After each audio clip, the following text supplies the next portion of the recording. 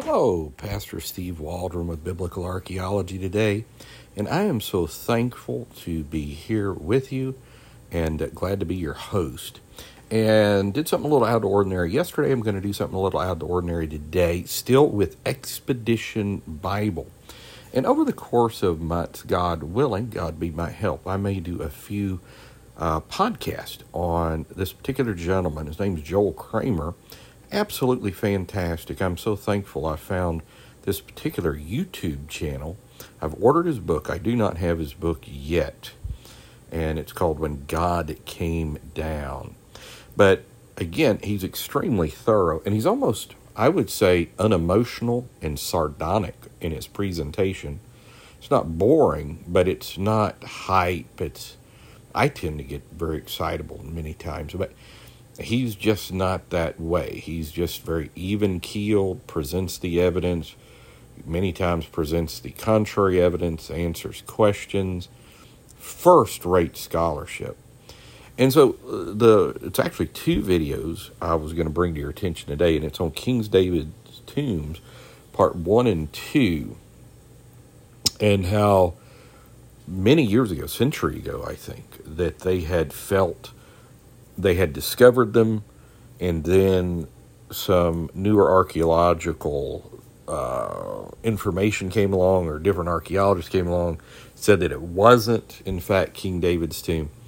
But then re-examining the evidence, it does appear that it is, in fact, King David's tomb. And that King David's tomb, because, this has always been a mystery, is where are the tombs of the kings of Jerusalem?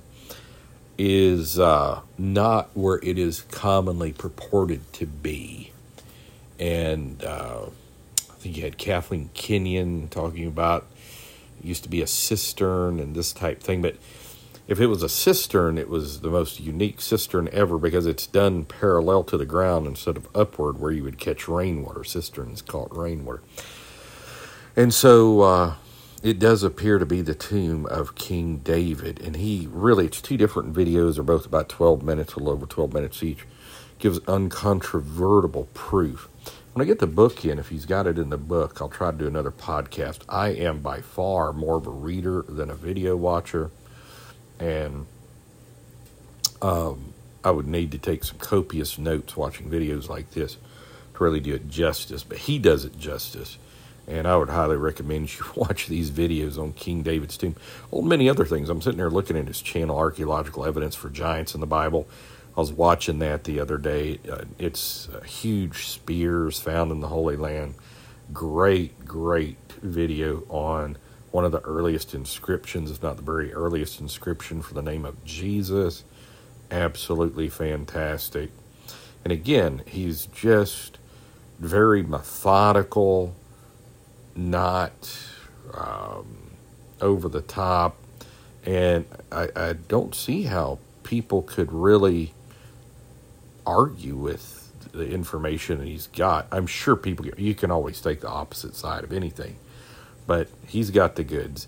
And so King David's tombs, I do think that, or tomb singular, has been discovered, and I think that he has the deal.